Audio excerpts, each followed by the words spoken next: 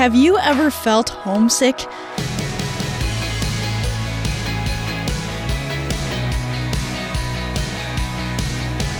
Hi there, I'm Emily Tenter, and this is Unlocked, your daily key to unlocking God's Word in your life. This story brought up some negative memories for me, but it also brought a lot of great encouragement, so I hope it does the same for you. Maybe not the negative memories part. This story was written by Kelly Bakshi and is called Homesick. I couldn't wait to go to camp. 2 whole weeks without parents or teachers telling me what to do. When I arrived, it did not disappoint. I met my bunkmates and our counselor, and we headed down to the lake. Tanner, who's from North Carolina, showed me how to do a flip off the dock. Later that night, marshmallow and chocolate melted in my mouth as we made s'mores around a fire. I taught Angus, one of my bunkmates all the way from Australia, how to roast a marshmallow to a perfect golden brown. Then, a few nights in, it hit me. I missed my dog. I missed my mom's blueberry pancakes.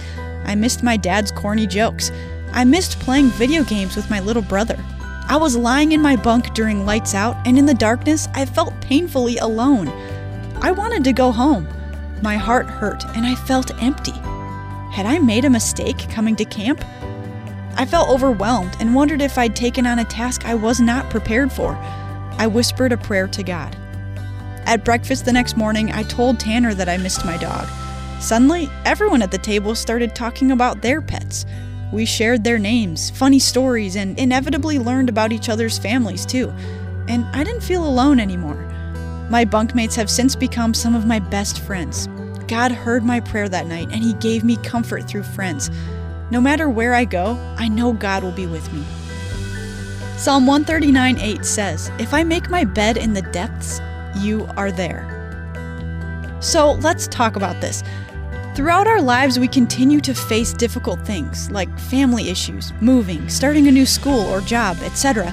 When we feel overwhelmed and alone, it can help to remember how God has been there for us in the past. Can you remember a time God helped you? As Christians, we can know Jesus is always with us. He cares about all our needs, including relational needs, and He invites us to ask Him for help. How do you need God's help today? Do some reading on your own today. Check out Psalm 139, 7-10, and Philippians 4, 4-20 to keep God's Word alive in your life. Thanks so much for being here for this episode of Unlocked. Come back tomorrow because Andrew is going to be talking about the paradoxical gospel. Don't miss it. And don't miss the content we post on our Unlocked social media pages. Follow us on Instagram and Facebook at Unlocked Devo.